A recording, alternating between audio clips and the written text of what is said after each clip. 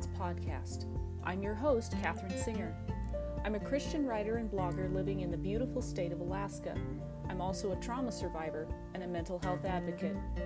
I've been through some tough things in my life, and I'm sure you have too. Grace Moments is about helping you hold on to belief in your darkest hours, embrace hope by knowing your suffering is never wasted, and be inspired by the stories of others who have survived their own tragedy. Life, however difficult, can be a meaningful journey, and I'm here to walk it with you, so let's do this together. While recently going through a period of big transition in my life, I have been thinking a lot about the concept of happily ever after. From our earliest childhood memories, we are presented with the idea that happiness is life's greatest pursuit, that we all deserve a perfect story. The fairy tales, the romantic movies, the romance novels, they all often shout the promise that you can find anything you want in this life, and that whatever you dream or imagine can and will work out. It's part of the innocence of our beginnings, which we then continue to take with us in some way throughout our growing into adulthood. But then as we mature and become more aware of the world around us, we start to realize that the perfect life we once imagined just might not be realistic. A few wounds, disappointments, and tragedies along the way suddenly have us questioning the idea of our supposed ideal life. Disillusionment and discouragement can start to set in, as we wonder if chasing dreams is actually worth it, and if the happy ending we all want deep down really does exist. Today we're going to be talking about the human's lifelong search for happily ever after, and where the real perfect ending actually lies. Join me for a bit, friend, and let's get started.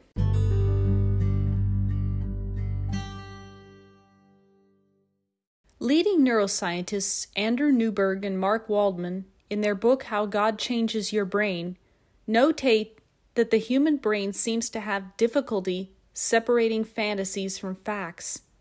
It sees things that are not there, and it sometimes doesn't see things that are there. In fact, the brain doesn't even try to create a fully detailed map of the external world. Instead, it selects a handful of cues, then fills in the rest with conjecture, fantasy, and belief.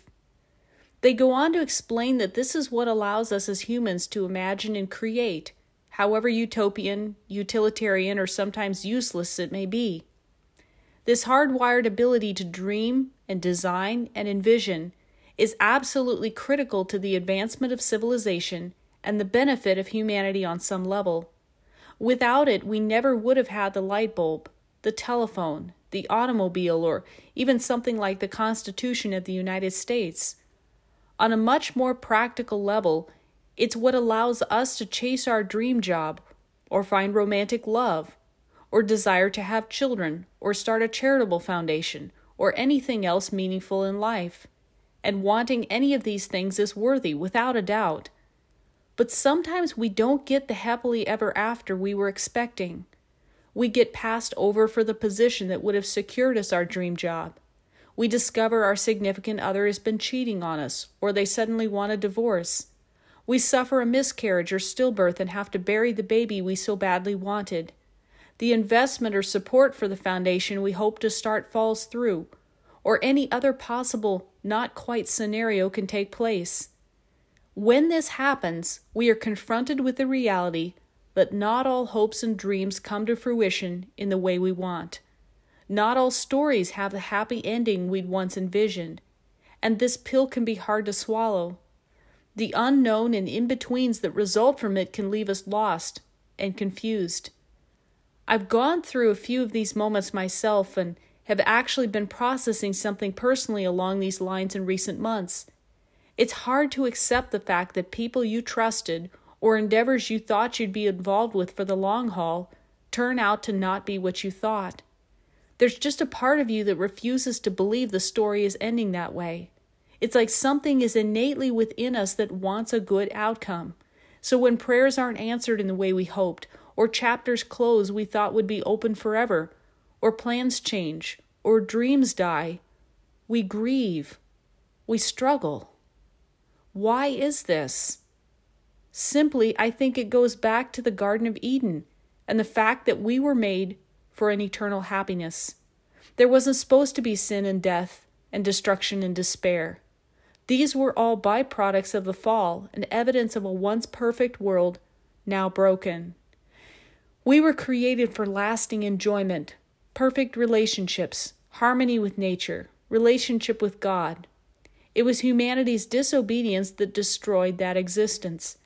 And even though we all suffer the effects of this in our messy lives every day, there's still a part of us that remains, a fallen glory, if you will, that reminds us and compels us to seek redemptive, happier fulfillment.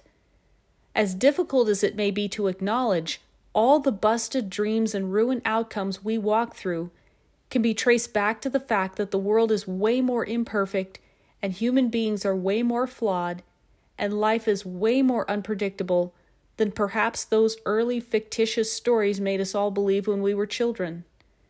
This being true, we are then presented with a choice as to whether we will resent our disappointing outcomes or let them seed the beginning of new hopes and dreams. This is not to say we shouldn't properly mourn the alternate endings we sometimes receive. We should. It's just that we also get to decide if the ruining of our happily ever after, in whatever form it comes, will make us bitter or make us better. During my personal wrestling with my own unfulfilled outcomes, I've started asking myself how the Bible looks at the concept of happily ever after. Is there such a thing presented post-fall as the ideal life? What I discovered was surprising, yet oddly comforting at the same time. The promises that Jesus and the Scriptures give us isn't one of a perfect life on this earth. Rather, it's a perfect life still to come. And what we experience on this planet is actually quite difficult. Matthew 24, 6-7 says that we are to expect wars, rumors of wars, famines, earthquakes. This means that some form of natural or political upheaval is part of life. Governments rise and governments fall, leaders rise and leaders fall, hurricanes, tornadoes, earthquakes, fires, and the like upend people's lives and destroy all they have. We're kidding ourselves when we assume that we cannot or will not be impacted on some level by these disasters and decisions. A few verses later in the same passage, Jesus points out that we are to expect persecution and hatred from others for the sake of following God. I don't know about you, but I don't like hearing that. I like to be accepted, loved, and approved.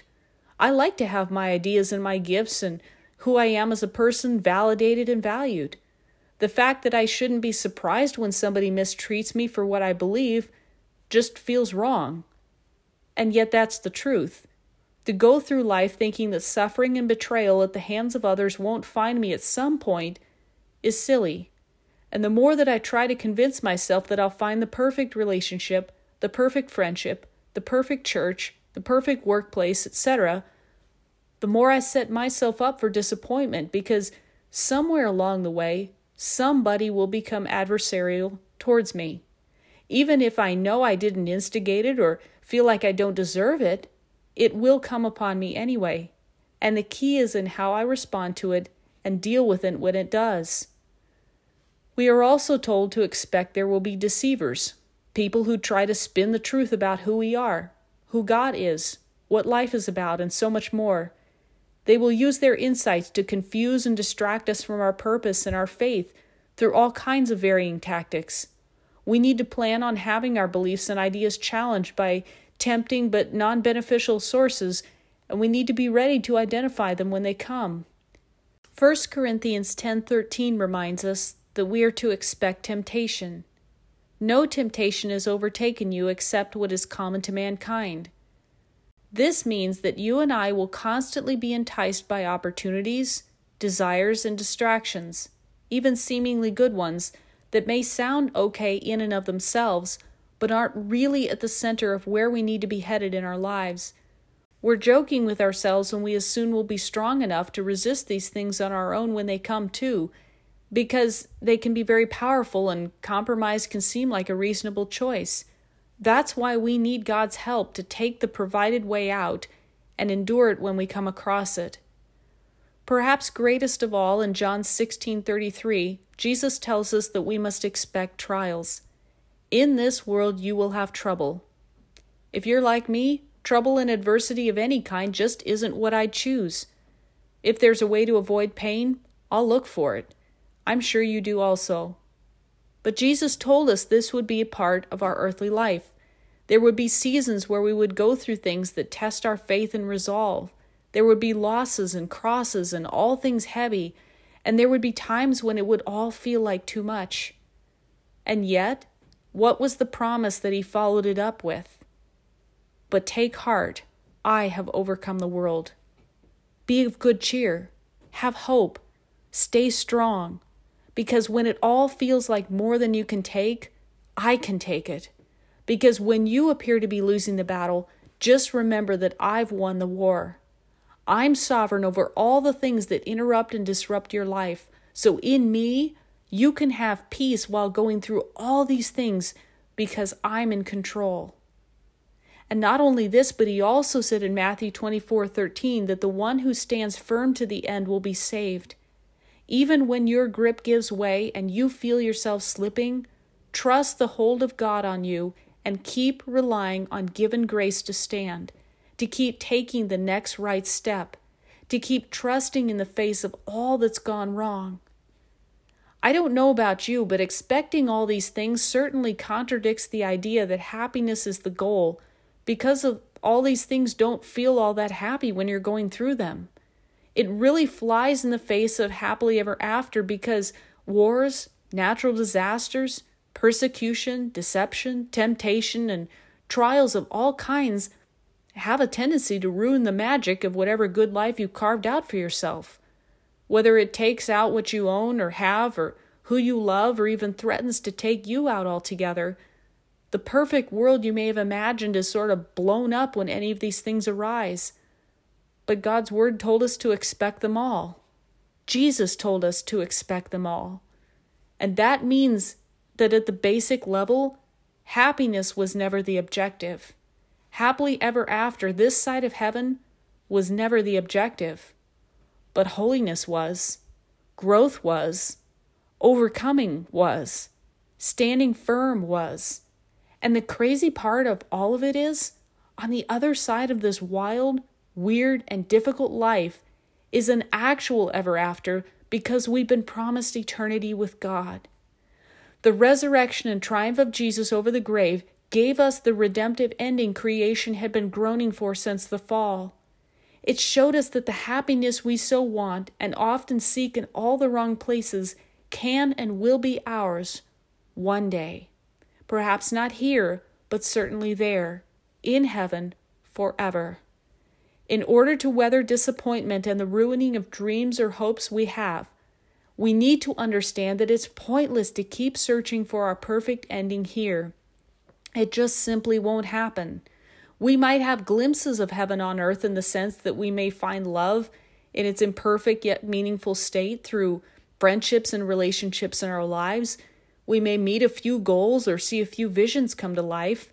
We may get to experience some thrills along the way.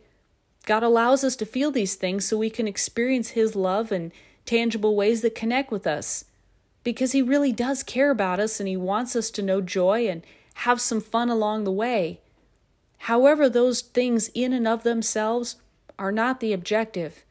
They aren't meant to be enjoyed as the sole end of our delight. Author Jordan Lee Dooley, in her awesome book, Embrace Your Almost, writes, I don't think we ever really reach happily ever after on this side of heaven. We might reach a milestone, we might achieve a goal, but to think we'll get to a place where we finally have it all in a broken world, we're only fooling ourselves. The truth is, even if we get to a desired destination or reach a milestone, we're always in the middle, between two gardens, almost but not yet where we really long to be. A number of years ago, Christian singer Aaron Shust penned some powerful lyrics in his song titled Ever After that I've returned to time and time again when I've gotten down because yet another dream in my life came and went without the ending I would have chosen. A few lines from this song read, I hate to be the one to break the news, to let you down, but I can't lie to you. There's things about the world I wish weren't true. I guess by now, you must have had a clue. There's no such thing as Peter Pan, no such place as Never Never Land. I wish we all could have those tiny magic wings. But we live in a world with wars. It's not like it was before. We won't find our happily ever after here. There's no such thing. It's not where we belong, and if it's feeling wrong, oh, you must stay strong. Perhaps from time to time, we all need a little dose of reality to remind us that we're longing for something we won't find here. No person, job, neighborhood, church, or any other thing is perfect. They may be just right in the human sense for you personally, but there will still probably be something about it that isn't totally ideal. Learning to live with the fact that we're going to have to wait a while to finally experience that perfected happiness we've always wanted, and also giving ourselves permission to stop chasing happily ever after, will spare us some mental distress along the way. Trying to pursue something you're never going to completely find is just taking you on a wild goose chase. But in the middle of all the not rights in your life, just remember this: God didn't give us our happily ever after here, but He did give us Himself, and He left us with the promise that we'd one day find it if we held out for heaven. And just maybe that's all the hope we need to embrace our own almosts and find the clarity and contentment we need when things don't turn out the way that we expected. Thanks so much for listening. If you liked what you heard on today's episode, please subscribe to this podcast as well as leave a review. If you want to read additional content, please visit and subscribe to my blog at www.graceopens.blogspot.com. You can also connect with me on social media via Twitter at Open2Grace2015, Instagram and Parler at Open2GraceAlaska, and on MeWe under my name, Catherine Singer. I'll see you in the next episode, and remember, grace will always meet you where you are.